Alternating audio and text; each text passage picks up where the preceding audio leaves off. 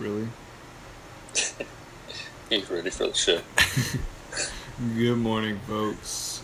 We've successfully talked for almost an hour now, and so I think we're going to get started with the show. This is the Deadman's Coffee Club. I'm Tyler Fleming. I'm Anthony Fisher. What's going on?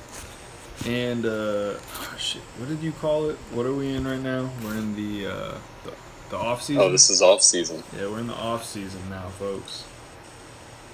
Yeah, I think the first 15 or so episodes that we've recorded are all up and available on iTunes, and we're just kind of stepping back for a moment and still kind of maintaining the practice of conversation and, meaningful conversation at that, but we are taking a step back from the weekly uploads on iTunes. It'll probably be available on some other platform. We're still kind of navigating that now, but this is just us maintaining that deliberate practice, maintaining our weekly conversations, and while they will still be made available, they'll probably for a time be made available elsewhere until season 2 of the Deadman's Coffee Club begins and is uploaded on iTunes. So this is kind of like an interlude, it's like the off season. It's perfect kind of analogy, right? Like, yeah. And yeah, I'm not gonna apologize for it, but like it wasn't really planned on when we took this off season, right? When season 1 came to an end, it kind of just happened to us. It kind of happened. Life just happens. Yeah, life just happens, and you adapt. Adjustments. But the Deadman's Coffee Club is not dead. It's just it's taking a different path for a while, and I think in the end it'll prove to be a good one, right? Because we've learned some very meaningful lessons even in just that, and we've gotten clarity on the direction that we want to go with it during this off season. So, and maybe one day we'll share with you all the things that have happened during the off season, but those may or may not just remain conversations that Anthony and I had at 4 a.m. on Saturday mornings when we were both in a place of transition, we can say. Yeah, the price on these pre-shows will be exponentially higher because we don't want to disclose a whole lot of that. But for a nominal fee, we might. Also, they'd be difficult to release because we didn't record them. You can't say these things until I have been cash-apped the money. And then we'll be like, oops, sorry about that. But I will compensate you some other way. Yes, so, we've both been in transitional spaces. We can say it now. Yeah, I've taken a new job here in Atlanta, so my family and I are settling in. We're technically here, but we've still got a foot in Albany because we've got to pack up a house and tie up a few loose ends there and potentially pay a lease through November. But, it's all good. God is faithful, and we're going to make it through. But, I started my new job on Monday. I've got about 5 weeks of training, and then I go for it. But in the meantime, I've still been trying to dig deep into my habits and my deliberate practice and find new ways of implementing those things and coming up with even better, more refined practices. So if you guys don't follow Anthony, it's at Anthony Fisher, AnthonyFisher. You need to do that because he's underselling what he's doing. He's refining his practice in a way that like he's not making a big deal out of it, but what he's doing is a big deal, right? He's making adjustments that are not what he used to do, right? So he's being flexible in his practice. By far. But he's potentially, could be argued, right, is maybe getting even more done and giving himself even more time in solitude, which is probably refreshing, that allows you to bring more energy to your day and then have more when you get home. I don't know, because we didn't talk about that part. Thank you. It's even just what you were describing earlier, right? Like the adjustment you made in your breathing, which I've been doing a ton of that too. Not necessarily. I do quite a bit of box breathing, but I'll just repeat like one breath over and over again, like just like mindfully, like inhaling through my nose and then exhaling for longer out my mouth. I like the holds like of box breathing, but like sometimes, especially in times of high stress, like just the like consistent release does a bit of good. But I've been doing that a ton while you're driving, and so while I'm driving. All to say, if you're not following Anthony, what are you doing? He's one of the hosts. If you're even listening to this, you should be following Anthony and paying attention to his deliberate practice, because it's and the same applies. I mean, I think the beauty of what we do is a part of that beauty is the differing perspectives, right? Like those are things that are sharpening us. So me being able to listen to you and to see your life as it unfolds, and to hear your perspective, being open and being receptive to that helps to sharpen me and helps to equip me with better tools for my morning and for my day and for my life. So seriously, people, if you are following this show, if you listen to it, you should probably consider following our individual accounts, because the act of being a dead man, so to speak, happens there more than it does on the Deadman's Coffee Club Instagram page.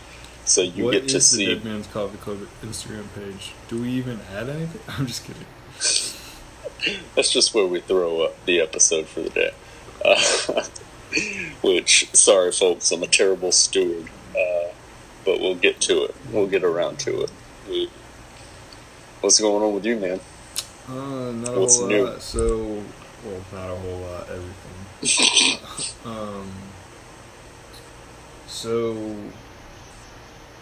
Because I'm resigning on Monday anyway. So I've accepted a teaching position at a elementary school, teaching physical education in Detroit.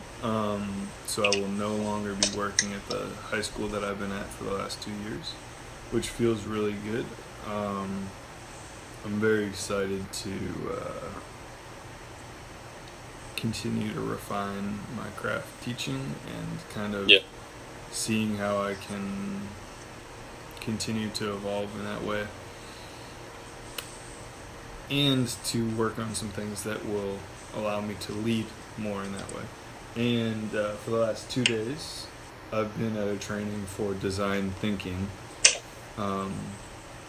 which is something that the school that I'm at takes very seriously and thinks is very important. So it's cool to be at a place where I was talking to one of the women yesterday where she said, or I was saying, like, it's cool to be at a place where curiosity is, encouraged, and she's like, it's expected, to be curious. Oh, that's awesome. Is expected, and that's really powerful, I think, because I think we live in a world and have an education system that is afraid to ask questions and afraid to be wrong and afraid to make mistakes and afraid to do these things. Yeah. And so it holds on to an old system as opposed to allowing it to evolve and grow. And so I'm super stoked for that. Love all the students I've ever taught, but this is a better move for me.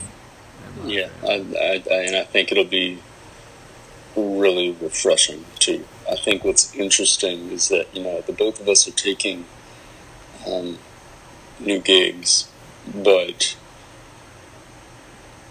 in their own right and respect, both of our jobs are using language that over the last year, 2 years, maybe more for you, using language that has been kind of near and dear to who we're becoming, right? Yeah. Like, I haven't heard the word feedback so much since I started this job.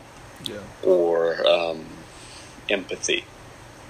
And so the fact that they are encouraging feedback, and one of the things that's repeated is, feedback is a gift. Mm-hmm. Something that's repeated at work, and so being able to hear that, being able to say, hey, I'm gonna fuck it up sometime, but that's cool as long as you can give me the tools to make the adjustments that I need to make. Yeah. To become more efficient, to become better at this thing. So I think that's really interesting that, curiosity for you, and feedback on my end, like, those are things that we've talked about and things that we hold dear, and lo and behold, we're both taking jobs where those things are valued, and that's really refreshing after not maybe ever having that. Yeah, no, I think it's super important, and I also think that both of us transitioning to new positions, but also continuing to do the Deadman's Coffee Club, is going to be a really cool way for us to, in some ways, document a little bit of that, and the different challenges that have arisen, like when it becomes appropriate to talk about some of those challenges, like and how we've tried to deal with them and things like that. I think that will be very cool for the Deadman's Coffee Club, because kind of when we started this, which I can't remember what month we started recording, was it March or April? I think it was the tail end of winter, I believe. Yeah. So it had to be early on in the year. And so it's been a while, right? And while we've only released 15 or so episodes every Saturday morning, for the most part, with a couple things here or there where we recorded on a different day of the week, or we talked. Anthony and I have gotten on the phone or on the FaceTimes and recorded or had a conversation. And what should be noted, and what I hope starts to happen more with the Deadman's Coffee Club, is that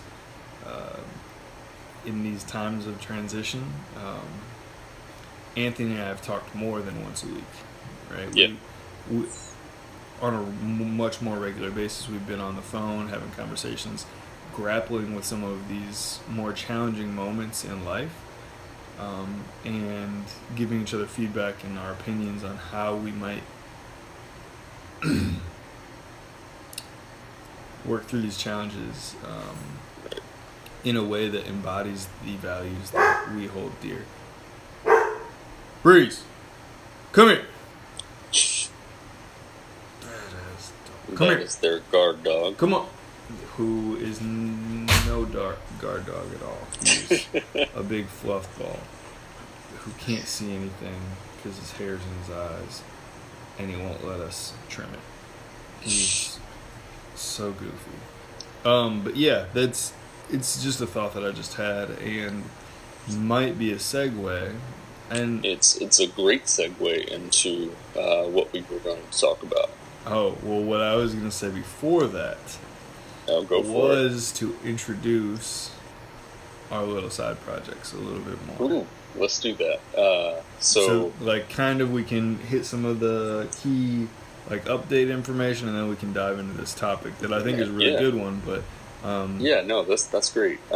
So, side projects, go for it. Oh, Take the lead. God damn it. Well, I'm going to have to take the lead on the... Yeah, you're right. Okay, so, over the past month, maybe a little bit plus, Anthony and I have decided that we love the Deadman's Coffee Club. But for each one of us, right, our deliberate practice is a little bit different, right? Like the thing that we value most, it's not even the thing we value most, but the thing we have to do, right? The thing that we can't not do, as Chris Moore once said, right? The thing that we want to really refine our practice in is a little bit different from each other, which is great. That's part of why we have different perspectives on a lot of things, which is why this conversation works so well. But that we wanted to each create our own little space to share this, to share our journey, our process of deliberate practice. And so what that is going to look like is two kind of sub-shows, two more solo projects, and complementary pieces, if you will. To give a little bit more context, Chris Moore proved to be a very important, and we didn't know this actually when we, it's become more apparent over time that was important for both Anthony and I. Breeze.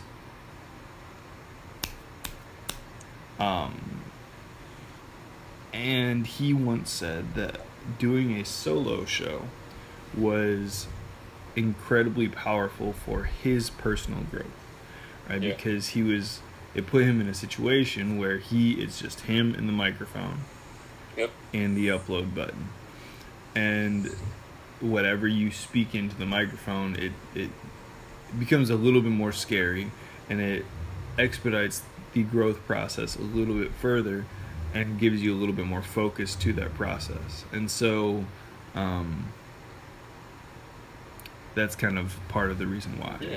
You know, one thing that I noticed when recording my first episode is that your energy is the only one present, right? Like here where we're talking, whenever there's a lull, whenever there's a gap, or when there's something that comes to mind, we can kind of interject or, kind of bounce ideas and thoughts off of one another, or help to develop an idea a little bit better. But when we're doing our solo shows, you are alone. Right.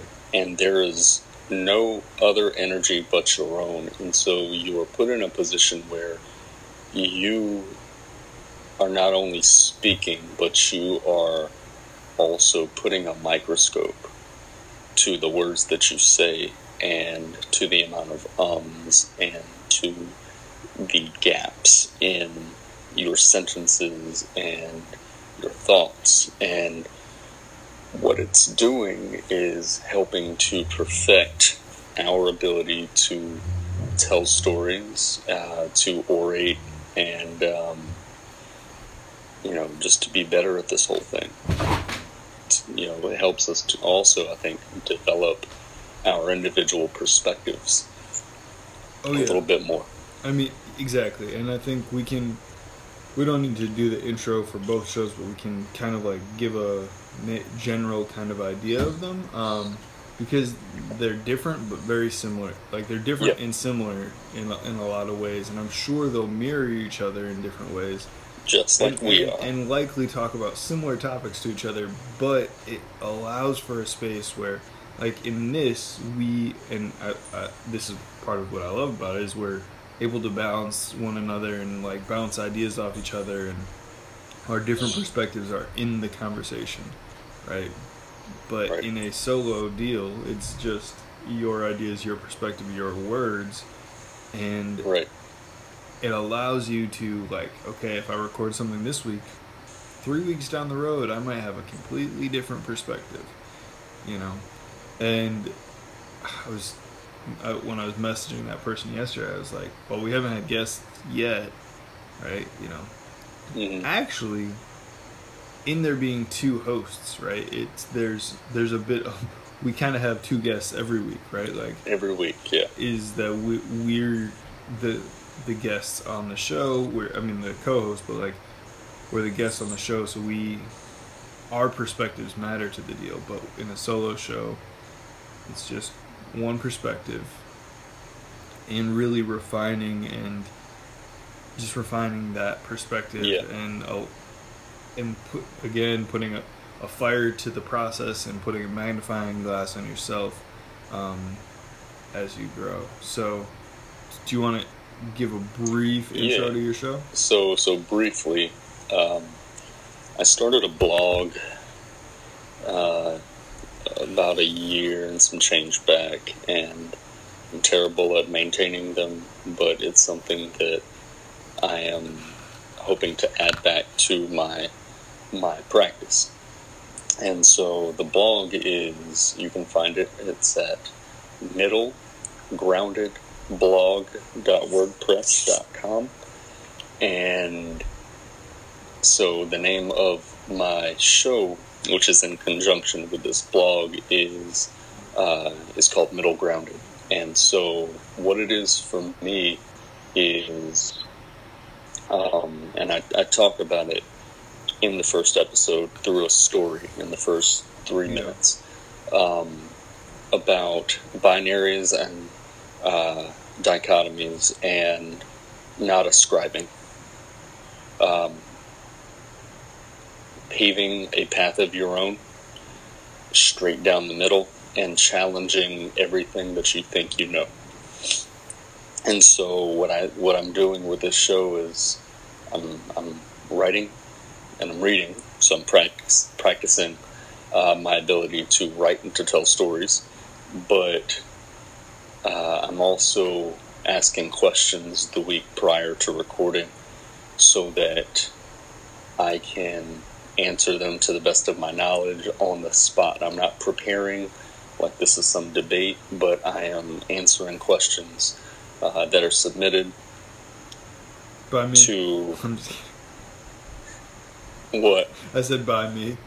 Oh, yeah, typically by you, because, dude, I got like over 80 views on the video? That picture. Oh, yeah. Asking for questions, and I got one response. Yeah. I'm like, guys, just type something in. There's got to be something. There's got to be something you're curious about. Just screenshot that and just be like, it doesn't have to be deep, just ask something. Like. Right. But, so, it's a way of constantly challenging what I think I know and developing and perfecting my worldview. Yeah. And that's what the blog was about. That's what the podcast is about. And while there will be faith undertones because of who I am, right. I've even noticed like my language and my thoughts kind of shifting and changing and transforming. So you'll notice that too. on the show. So, I've had the opportunity to listen to the intro to the show before it was released with the show, and then listen to the first episode ahead of you guys. Sorry, I mean, if you want to be one of the regular hosts of the Deadman's Coffee Club, maybe you can get to listen to stuff before it comes out too. But get the exclusive. I don't pay for it, but Anthony's a brilliant storyteller, and thanks, man. especially I mean, his written words are wonderful, but then also the way in which he communicates them verbally or orally or whatever is incredibly powerful. And I think you all will greatly enjoy and be able to feel Anthony through his podcast. I think one of the things that people are looking for in the world is a bit of soul, right? That there's a lot of plastic in the world, right? There's a lot of things that are just manufactured, and when things lack that organic kind of feel to them, we're not as inclined to actually give it as much attention. Yeah. For example, and I hate to hate on them, but I'm going to. Who am I going to talk about? I assume you're talking about Public Enemy number 1, which is the Barbell Shrug podcast. Yes. Though Scott was just the artist formerly known as the Barbell Shrug podcast. So yeah, I mean, it, and I think they're trying to. I think they recognize that, and they're trying to get new voices in that helps them shift. But Barbell Shrug lost a bit of soul. A huge bit of soul when Chris passed, and wasn't. And I don't know if they were able to bring that back, right? And I don't know if that visceral feel, right, where it felt like a wood grain tabletop, or like some old bricks or something like that, like something that has seen some things, right? Right. And it wasn't just like made all pretty in some perfect little place. That's the feel that I get with Anthony's stuff, right? Thanks, man. In a 3-minute intro, I told him this. In 3-minute intro, right, there's like so much potency. It's just like, it's just dripping with potent. Like, it's amazing. So, please do yourself a favor. Listen to his podcast when it comes out on all formats, because he's figuring out all the technology. Anthony's crushing it. Thank you. Visit his blog, because when this random guy with a beard from Georgia hit me up, that was the first thing I went to. I was like, let me go check out this blog, see if my man is legit.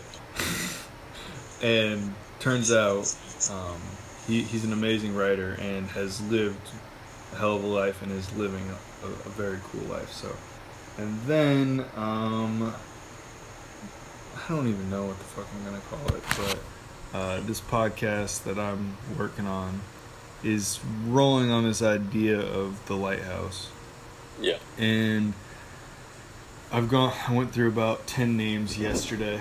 I've changed the Instagram handle maybe 10 times. You change it again? No, not since that last one. Okay. So I did record the first. Was that yesterday or a couple days ago? It was a couple days ago, but I think you released and then withheld. Yeah. Yesterday. So I released it yesterday via this random Google site that I can't tell you what the URL is because I don't know it. Anthony's gonna help fix that all because he's figured out a way to share podcasts for free. But so I think I'm going to go with Fear Rock. I think that's going to be it. because just the word "fyr," which means lighthouse in Swedish, is taken as like a handle, and Rock Garage Gym was an idea that I had about a month and a half ago. Yeah. For what I was going to call the gym run out of my garage, and my super son, helped me think of the name. So I don't want to let that completely die. Yeah. And so yeah, it'll be called Fire Rock. Kind of looks like Fire Rock, honestly, which is kind of cool.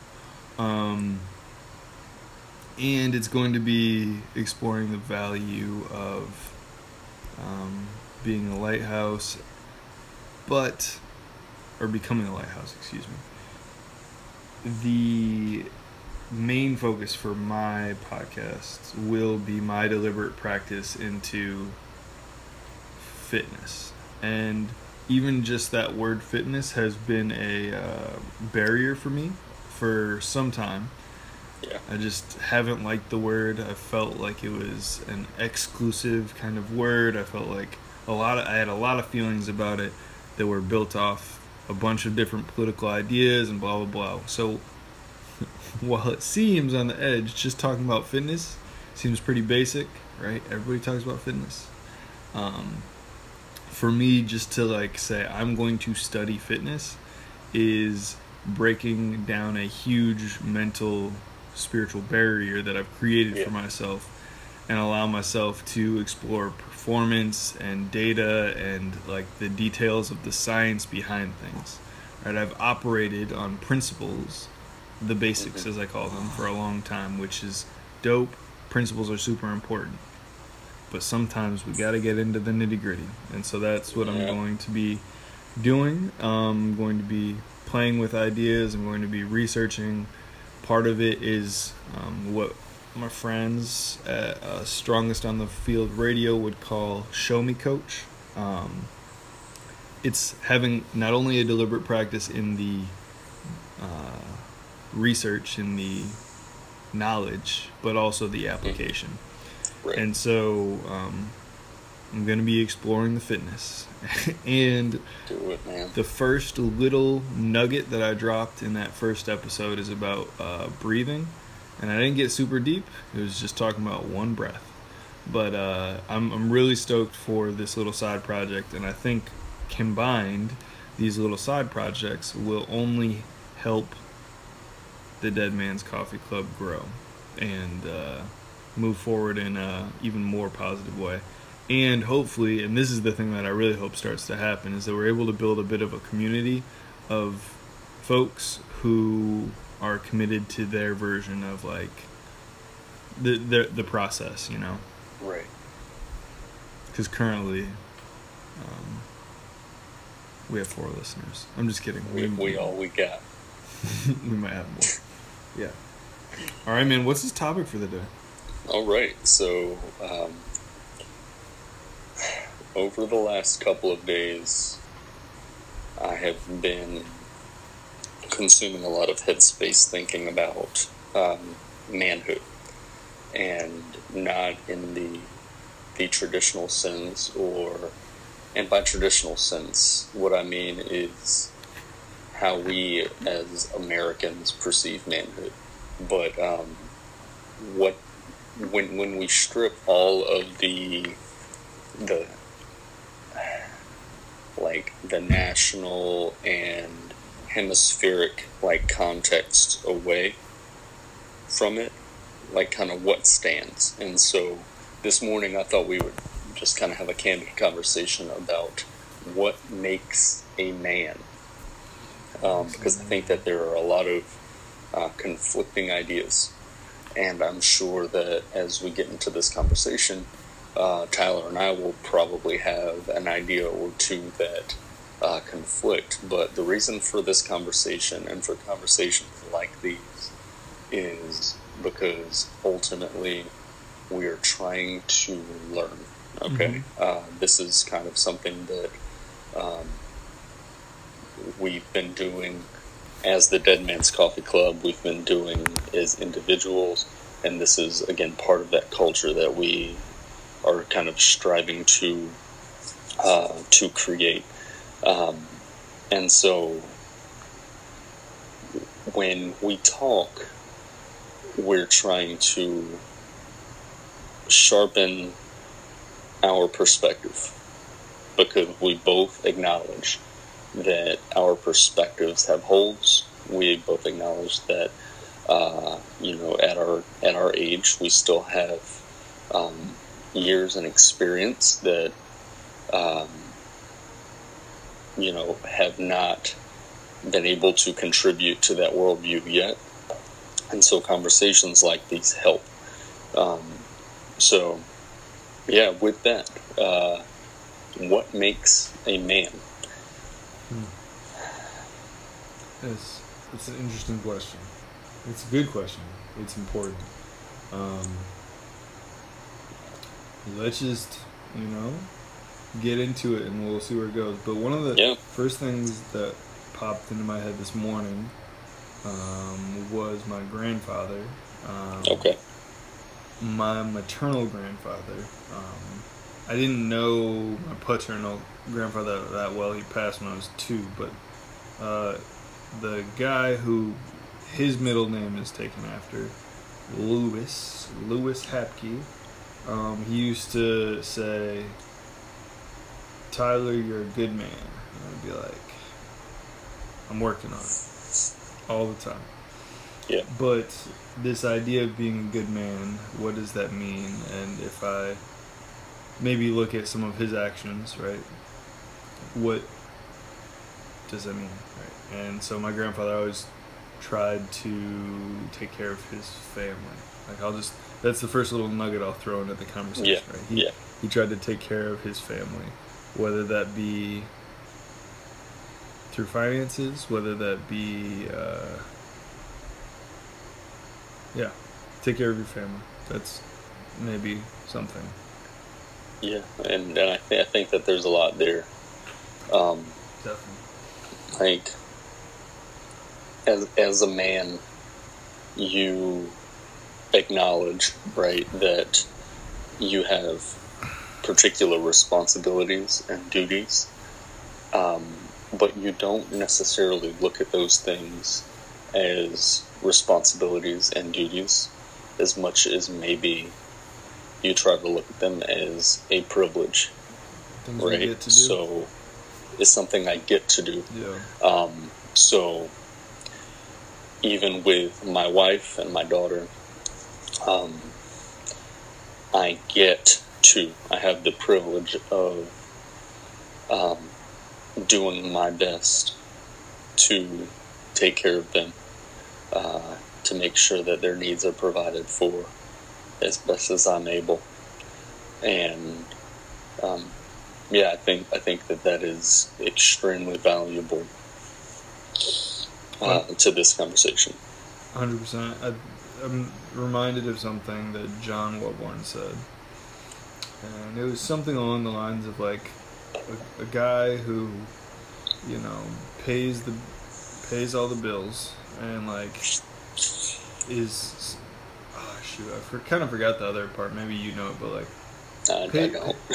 pays the bills and like is present, right? Like is doing a lot, right? Yeah. Even just like doing that is sometimes a lot more than some people are doing, right? Yeah.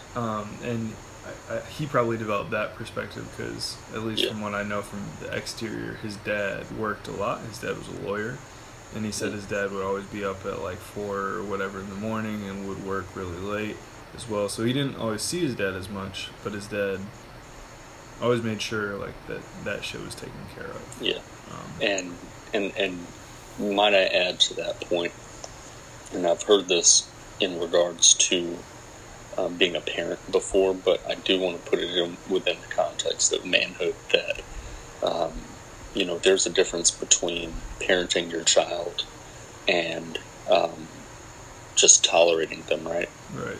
And so the same is applicable to being men, that there is a tremendous difference in tolerating your responsibilities and having the biological factor that makes you a man, and actually kind of waking up every morning and putting on that mantle, putting on that, subjecting yourself to that responsibility and taking it on head on every day. Yeah, I'm reminded of the idea of torque. So Julian Pinnell from StrongFit, he's been playing with this idea of internal and external torque. Right. And the way he describes torque is the intent of the movement, right? And so if you're creating internal torque, it's like if you punched your fist and it rotates inward, right?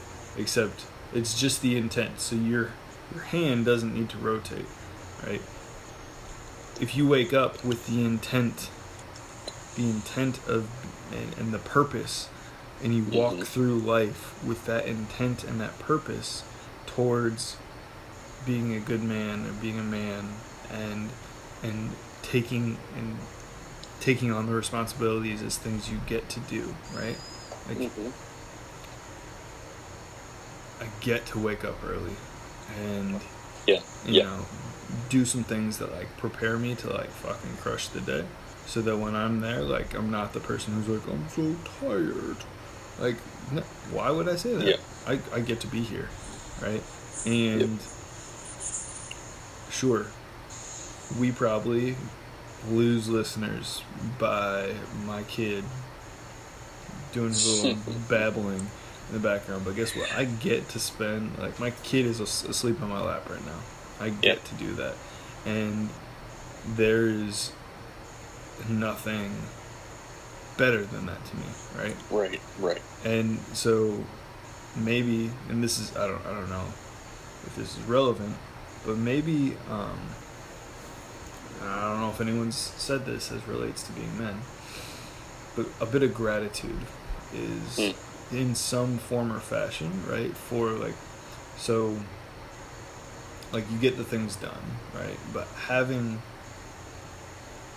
gratitude for the opportunity to get things done, right? For the opportunity to like try and be better every day, right? The intent to be better every day, like to be a better parent or a better partner, or like, if not saying that you're gonna crush it every day, because so many people know how terribly I have not crushed it, but to wake up every morning with gratitude, to be able to try to do the thing better every day. Like, and like a commitment to that process of, I don't want to be a shitty man. Like, I don't want to be a guy who, like, because, and not that I'm bigger than that many people, right? But like, men are bigger than some women, right? And are usually bigger than most children until they're like teenagers or whatever. To like, I don't know if no one, but it would is, to me, being a man is not about trying to assert your power over someone, right? Like, which is what some people could do. Like, they wake up, oh, I'm a man because I can assert my power over people. No, part of being a man is because I get to try and do this thing better every day. Like, I try and provide better, and then we could define what the things are you try and do better every day. But for sure. Yeah, let me just insert here to that point that, again, and to like our previous point, the biological factor is not enough, because there are teenagers, there are children, teenagers or children that have as much bass in their voice as I do, that are my size. Those qualities. Nothing, bro. What's that? I'm sure in your high school there were big kids, but like man, or college or whatever, I've had some big students. Yeah. I don't know what they're putting in the water, but yeah, kids are way bigger than they were when I graduated. But you know, the biological factor is not enough. You waking up, rolling out of bed, and scratching what's between your legs does not make you a man. The fact that you wake up in the morning and you hear, the bass as you grumble does not make you a man. It has everything to do with the internal. It has everything to do with the intentional and with character. And until we get to a point where we look at those things as driving manhood versus biological factors, right. What we're going to do is we're going to continue to raise a culture of adult boys. Until we cultivate this, I guess, sense of responsibility to not just your family, but to your community and to the world around you, until we, have these conversations where we talk about gratitude and intentionality and becoming better. Until these things happen, we're just a bunch of boys, walking around in business clothes. Right. As 30 and 40 and 50-year-olds. This is not about tolerating this mantle. It has everything to do with accepting it and running forward with it. Definitely. So definitely, and 100%. I mean, I think it's something you have to own, and you have to own in your own way too, right? Like it's because I think the idea of be a man, right? Like there's so many societal kind of perspectives on what that means, and maybe there's truth to some of them, maybe there's not. But like as someone who, like in the years of really becoming a man, like there was no adult biological male in my household, right? And so you have to, or I had to look to other folks as far as like, okay, what are some of the characteristics of people? And like I still do that, right? Like you still make observations, like what how can I refine how I operate to be, I mean, like, just be a better man, be a better human, but like if we're gonna keep it to be a better man, what are the characteristics what are the values of a man that is, and I always just think good man because of what my grandfather said, right? Like be a good man, or John Wellborn, his be a simple man, but be a good man that's my goal. So like how do we define that though? Like how do we I think go for it. There's one thing that I was thinking about. This is dope, by the way. Good topic. Thanks, man. Men are builders. That's a very vague statement, but let me dig into it. You and I have talked about the idea of mending the broken, right? But I think it transcends that. So men are builders. So on one hand, we have a responsibility to build our bodies, good stewardship over this human husk that we have. Yeah. That we get to have. Right? That we have the privilege of having. So building strong bodies so that we are capable, so that we can do things, but also so that we have the ability, if we ever need it, to defend.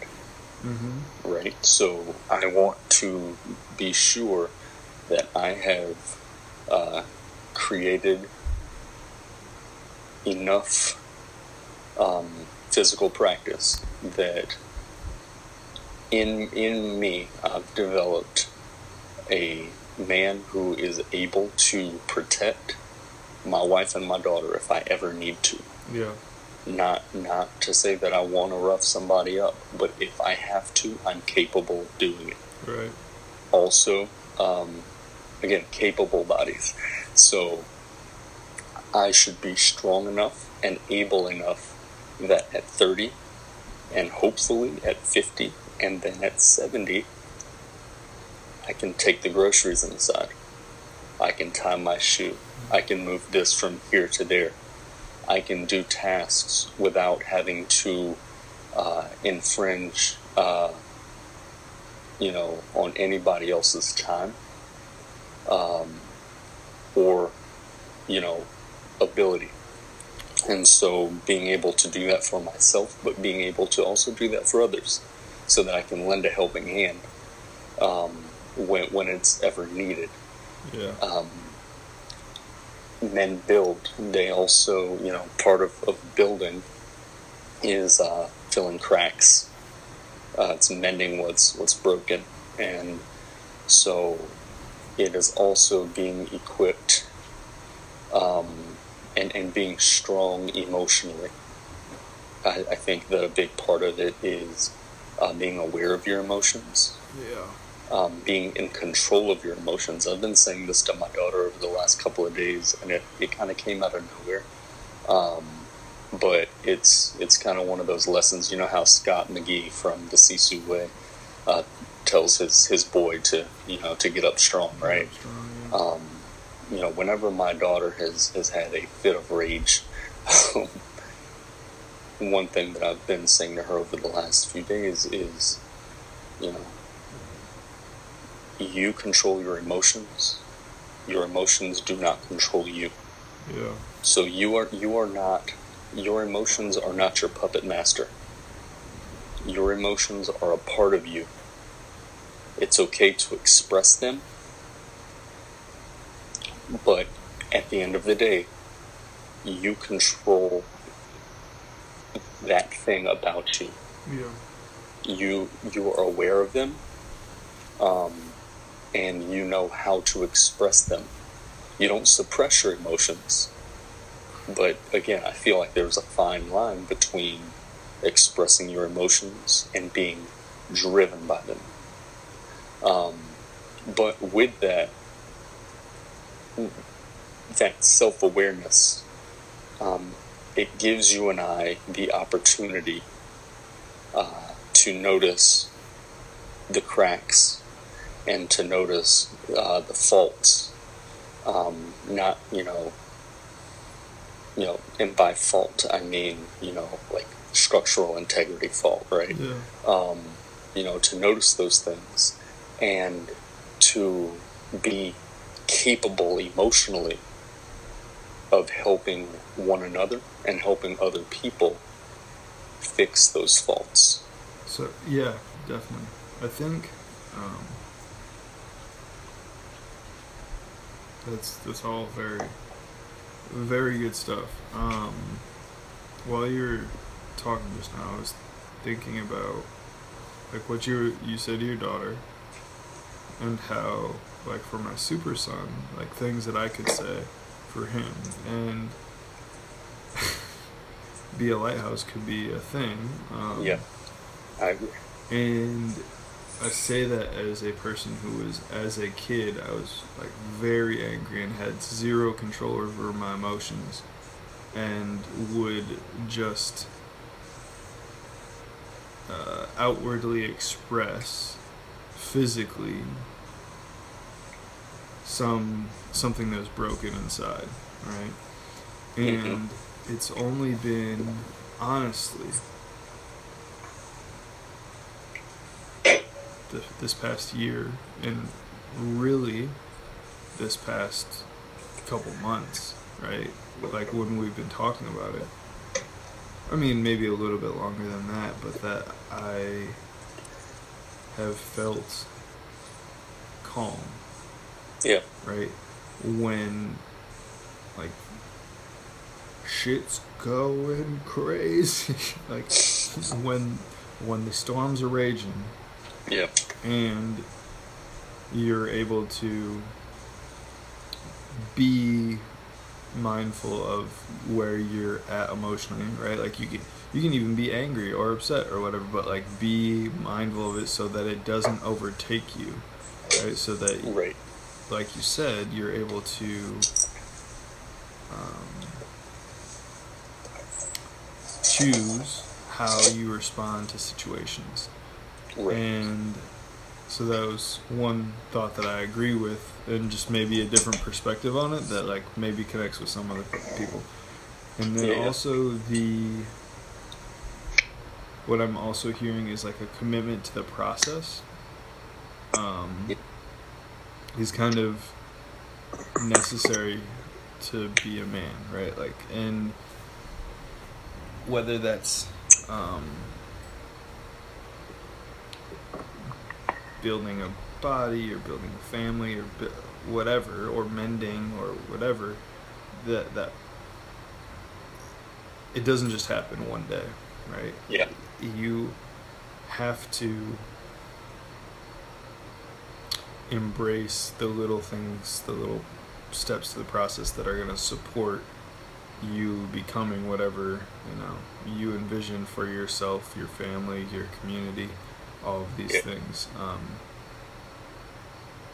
So let's. I think that also includes, like, and a part of that is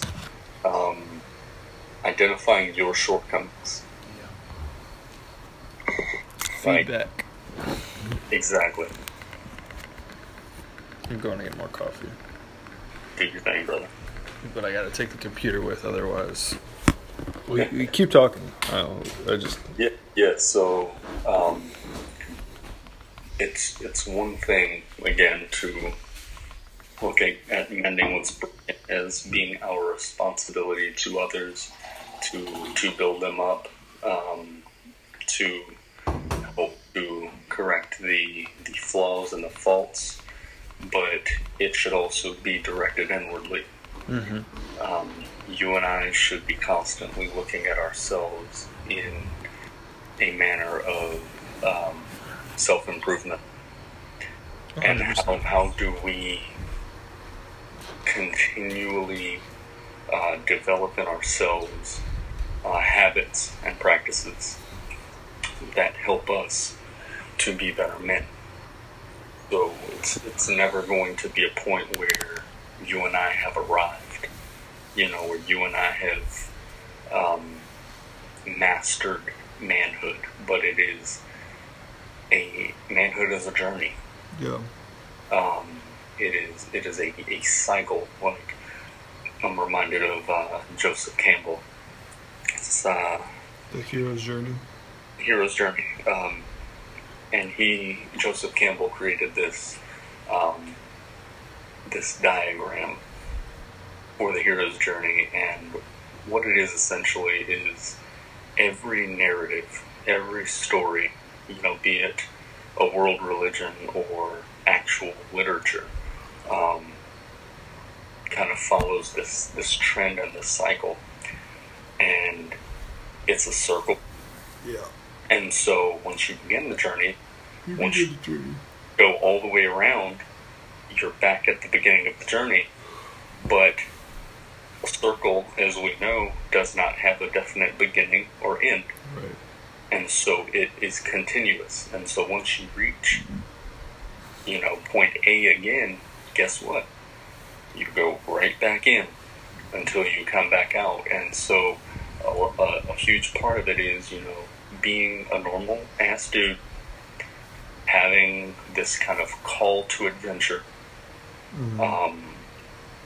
going into the adventure, having help along the way, and then getting into like the unknown, getting into the very bottom which is referred to by Campbell as the abyss.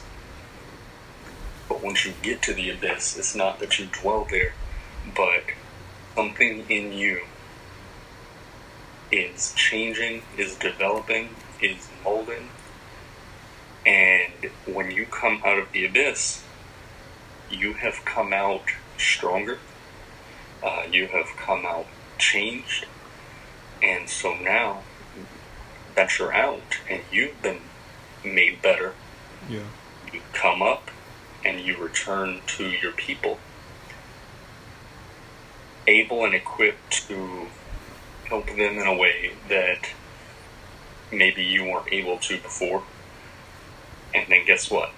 You do that it shit again. all over again. It's funny because, I mean, it's so easy to identify those points in my life. I'm sure it's the same for you.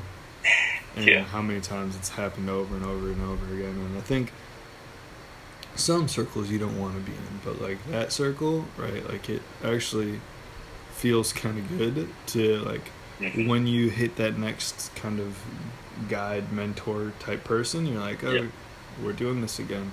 Like, or you hit that rough patch again. Oh, we're doing this again. And because there's been many moments in my life where like I'm like, I don't know if it could ever get harder than this. And then it gets harder like the next time around. And I don't know, I think that's a great thought. I mean, and you're right too, like, because this is something that we've dealt with once and we know it's going to happen again and again, there's also this like eerie comfort and this, you almost welcome the challenge. Yeah. Because you know what's happening. Because it's happened before. And so it's kind of as if, and it's not to say that you wish this, but it's kind of as if when you're in the shit, you're just like, okay, do your worst, because I'm going to come out of this. Yeah, I'm going to come out of it, and I'm going to be 10 times better than I was before. The problem with this whole hero's journey thing, if we're going to, paint that into the picture, is that there are a lot of people who are probably still, after years and years, probably still in the first cycle, who probably still are looking for that supernatural aid, that, that mentor, that person, those people, that tribe. There are a lot of people who are just like stuck in the abyss. Yeah. And who have made themselves comfortable there. Yeah. Because it's, they don't see a way out. So if I don't see a way out and I don't know how I got in, I may as well dwell here, right? Right. And so you have a lot of that. And I think as men, we have to be able to empower other men and, women to come out on the other side. And so there may even come a point where you and I become that helper or that aid in somebody else's cycle. Yeah, in somebody else's journey. Like that gentleman that you met at the bar, the anesthesiologist, right? Yeah. Like someone who's usually older, but not necessarily, right? Can become that person who, and maybe they're only in your life for a day, right? But they drop some piece of wisdom, some little nugget of wisdom that allows you to transcend where you've been before, to evolve out of that abyss and into the next version of yourself, to be, and in so doing, in evolving, you become more useful to the people around you. Yeah. I don't know where Anthony is. I'm talking to... Oh, there we go. Step away. No, it's all good, man. Yeah, but... Alright, so if we were... because, we live in a world where people want to lock things down. If we're going to lock in some, like, key things that, like, are relevant for men, right? I'm feeling, let's see, that there's a physical component, right? Yeah. And it's not that everyone needs to be the jacked 285-pound dude or whatever who, like, can lift a house. It's being able to be physically capable and useful to the best, like, and committed to being more and more useful physically, right? Like, right. In 5 years from now, I don't want to just be the guy who's able to move the heavy thing from here to there. Right. I want to be able to be the guy, like, and this is me personally, honestly, I want to be able to be the guy who can move heavy thing from here to there, climb from the ground up, and, like, handle a violent situation physically, to keep the most people safe possible, right? Yeah. And obviously, like, physical stuff is important for me. Like, that's a super important part for me, but I think it's a relevant piece to the puzzle for most men. Right? Yeah. So, and again, I think it's worth noting for anyone listening that our goal with this episode was not to create a full, comprehensive list. No. As much as it was to begin the conversation and to begin that list. So I think the first thing, even before that, is something that you touched on, and that is intentionality. Yep. Number one, men are intentional. Mm-hmm. It is not something that falls into your lap. It is something you accept, and it is not something you tolerate. It is something that you get to do. That you take full responsibility for.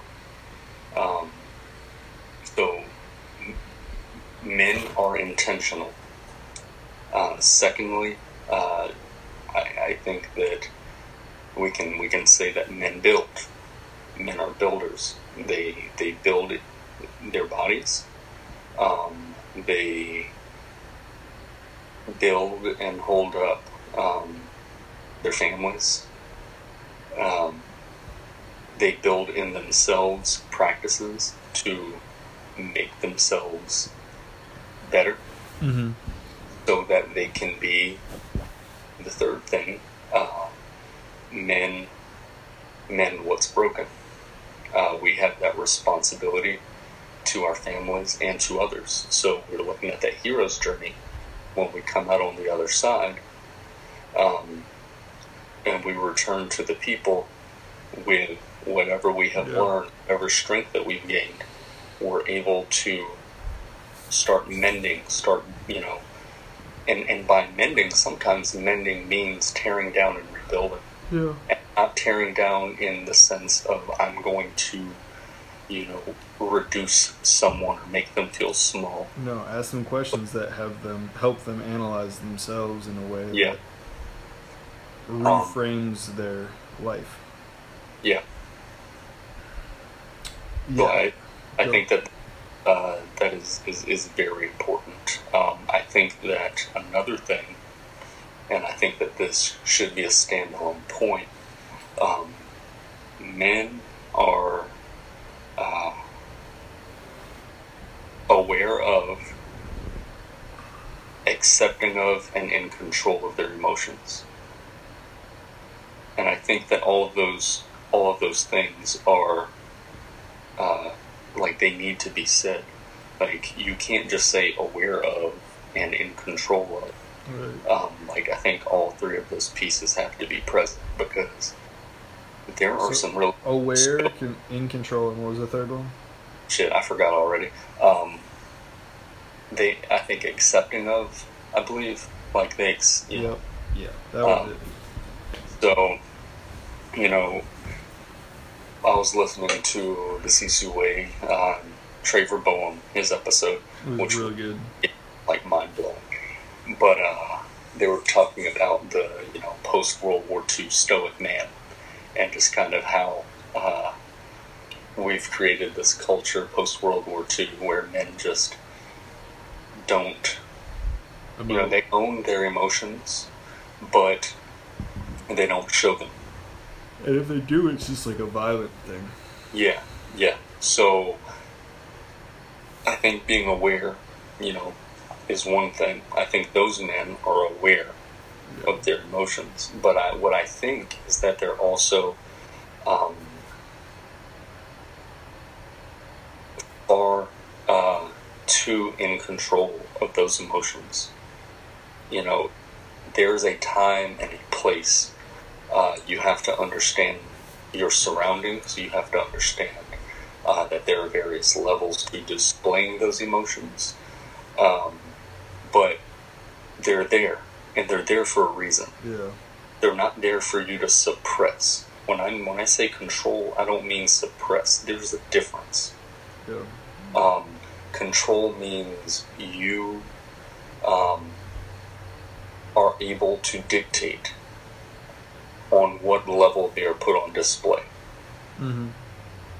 And then, again, that's the acceptance piece, that I have these things, and they're real, and they're a part of me, and my wife needs to see them, my daughter needs to see them. If my child has never seen me cry, I haven't done them a service. Right. One of my, and my daughter picks at me for it, but I had a mental breakdown in front of my daughter one time, and she saw me in the thick of it, and she saw me get it together. Yep. But I wept in front of her, and she actually, at 3 years old, brought me one of her stuffed animals to comfort me. There you go. And she jokes on me all the time. She's like, "Dad, are you gonna cry?" Or she'll be like, "Dad, are you a sad bear today?" But at the same time, man, like, I wouldn't have traded that for anything, because she saw me in all three of those phases. Yeah. Because I don't... oh, go ahead. And she saw that I was... that I accepted that part of who I was. And I didn't hide that away from her. Yeah. I also didn't blow up on her. So Right. Again, there's the control piece, but I didn't shy away from my emotions towards her. Yeah.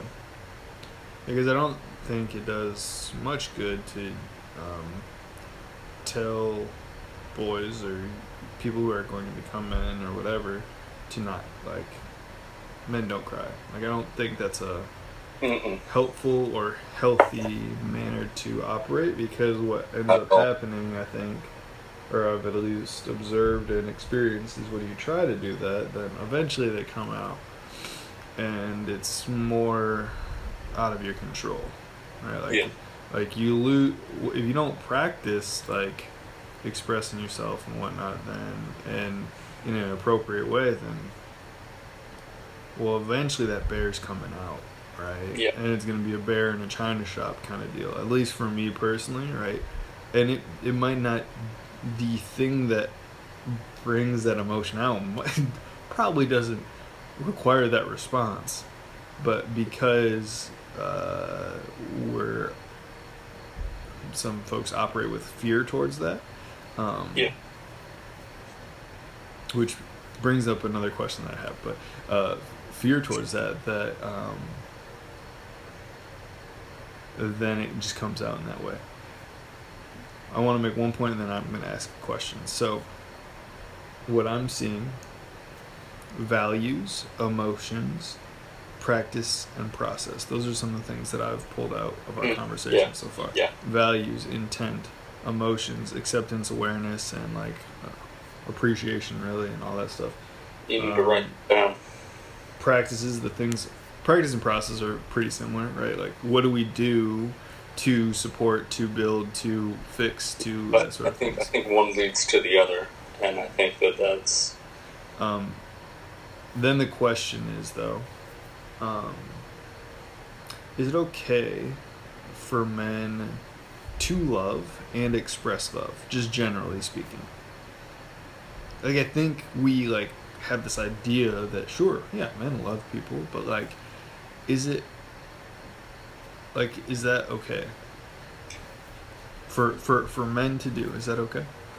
I feel like I need a little bit more context. So, like, so the idea of love, right? It's an emotion, right? And I think a lot of people operate, or at least I personally operate, where, like, I try to root what I do in love, right? If I were to identify my own values, right, I would choose love, or I would as something that I try and operate from in what I'm doing. You can say kind, whatever, however, like, but to express positively care and appreciation and all that stuff towards another human, right? Like, to genuinely do that, is that okay for men? Like, not only is it okay, I feel like that should also be expected. yeah, I agree, but I was just, yeah, it was mostly just a question, like, because I know that it's like there's vulnerability to being to expressing love, right? There's vulnerability in expressing that emotion, and love can't, like, it's easier to operate out of fear because fear can be expressed through anger and through aggression and things like that, and through combativeness, but love requires this vulnerability to accept and to, you know. Yesterday, when I was writing some things down, and I was kind of starting to develop my framework, my personal framework for what I think makes a man. And the first point that I wrote was that men bear their hearts. Yeah. And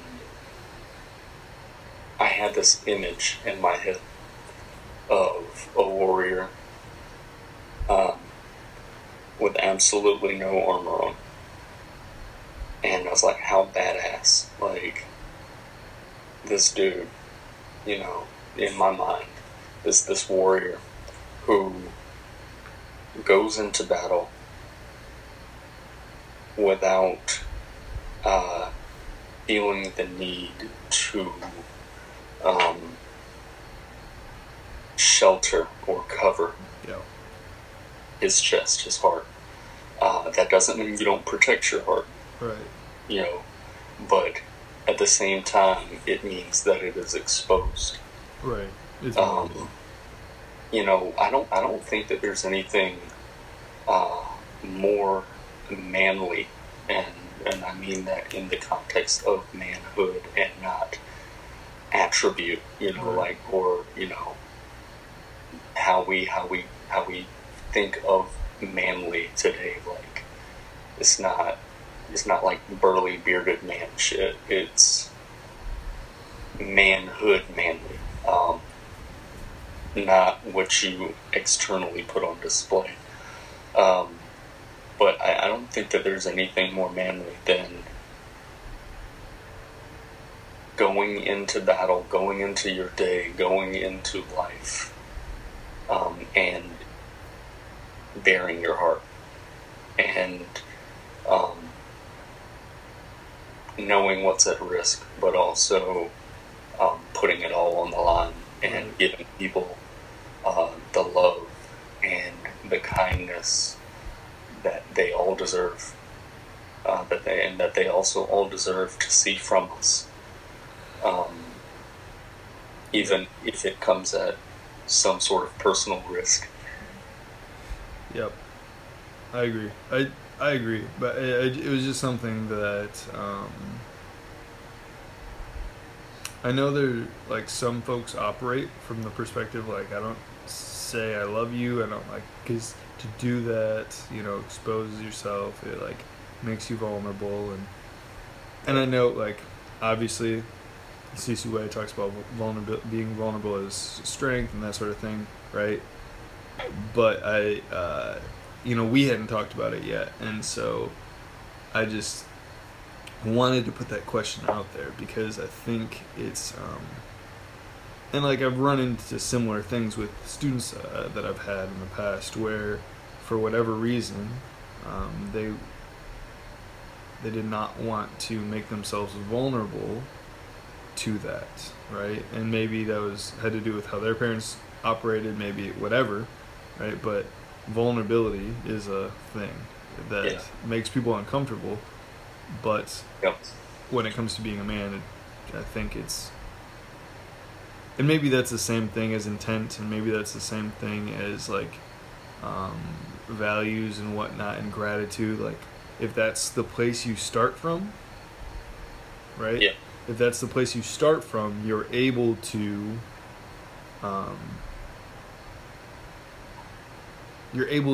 do so much more than you would possibly be able to if you were afraid to, if you walked around with 3 bulletproof vests on, right? Like, Well, that's a beautiful illustration too. I mean, let's revisit for just a moment the unarmored warrior. I think that's a beautiful image. I think. Say you have two warriors go into battle. Yeah. Then doesn't have any armor on, and the other is wearing this clanky, armor all over. Which of those 2 men do you look at as fearless? Exactly. I mean, who has more courage? Who is more brave? And who probably is operating from a place of love, right? Which, I mean, and because love drives out fear. Yeah, and there's very real reasons why some folks have to wear armor, right? Yeah. Like Scott goes to work, wears a vest. I'm assuming he wears a vest because every police officer I've ever worked with wears a vest, even if it's underneath a polo, right? Yeah. And I understand why, but I also, and not to make myself sound any sort of way, but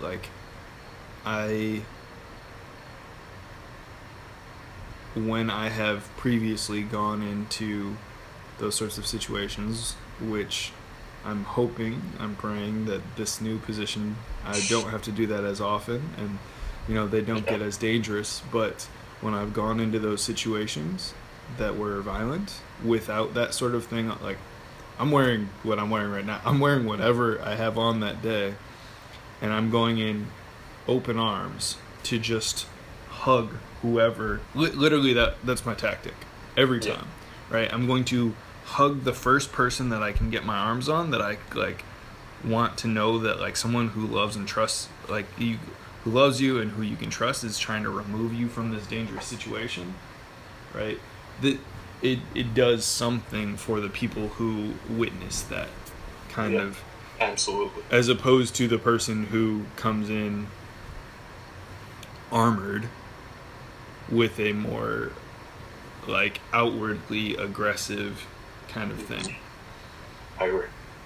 But I completely agree. It's just, I mean, you could use any example that doesn't include me, but that was just one that I've experienced where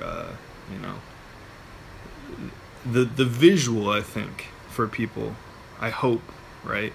Because when Anthony says a warrior without armor, I have a very clear image in my head, right, of someone going into war, literal war, without any armor on. You carry yourself different, right? Yeah. You have to. Yes, you have to be mindful of your chest, but you also have to operate in a different way, right? You can't just say, I'm not the Hulk, right? I can't just take bullets off the chest, right? If bullets are flying, you need to operate differently, and it changes your deal. Dope. All right, dude. I mean, what do we have any other thoughts for today? Because we have been recording for an hour and 25 minutes. Well, I think that this is a comfortable place to park. To park on love, I think. And then maybe, pick back up there the next time we revisit this conversation. Definitely. Because I think that there's still a lot more. There's a lot more to it. There's some fine tuning and stuff, but I think that we're making some good headway. Yeah, I mean, if you have any final thoughts, like, for sure, I'm not trying to cut it off. No, you're good, man. Yeah, so I mean, for any of our listeners, I think those are the things that right now we feel help to make men, and that doesn't mean that doesn't also contribute to, sound womanhood, but we're speaking from a particular context. Yeah. Because we don't have that. Yeah, we are men, and we can only account for ourselves. I refuse to tell a woman who she needs to be, but I will, especially after conversations like these, I will gladly express to men how to be better men, because you and I have both gone through multiple cycles on the hero's journey. We've come out on the other side multiple times, and I dare say we're kind of both in our own abyss right now, trying to come back out on the other side. Right. And when we do, it's robbery for us not to come back to the people and equip them with the same tools. So that's what we're here for. That's what this conversation is for. Literally the point of it. I think it's to make these things clear so that we can equip you to equip others, and we can equip ourselves to do the same. 100%. All right, Anthony.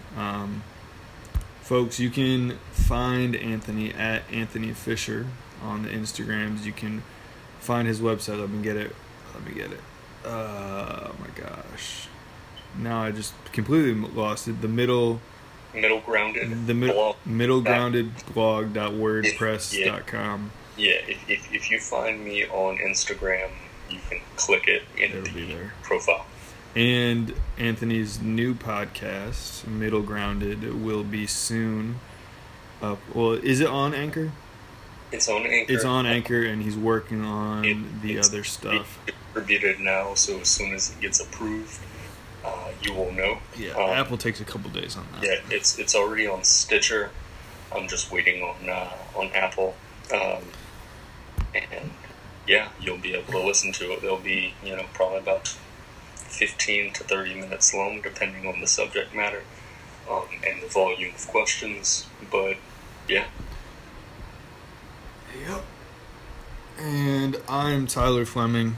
You can find me at Tyler Clark Fleming, tylercfleming.com, and Fear Rock is coming. There is an episode posted on a random Google site that only Anthony has a link to.